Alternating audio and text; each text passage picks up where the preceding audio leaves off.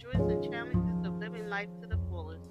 Our goal is to inspire you to embrace each moment with a positive attitude. So sit back, relax, and let's start living and laughing our best life together.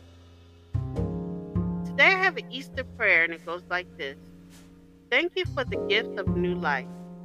Lord God, we bless your holy name for love you've shown us. We bless the name of our Lord Jesus Christ, who was crucified for our sake. Today we celebrate his resurrection.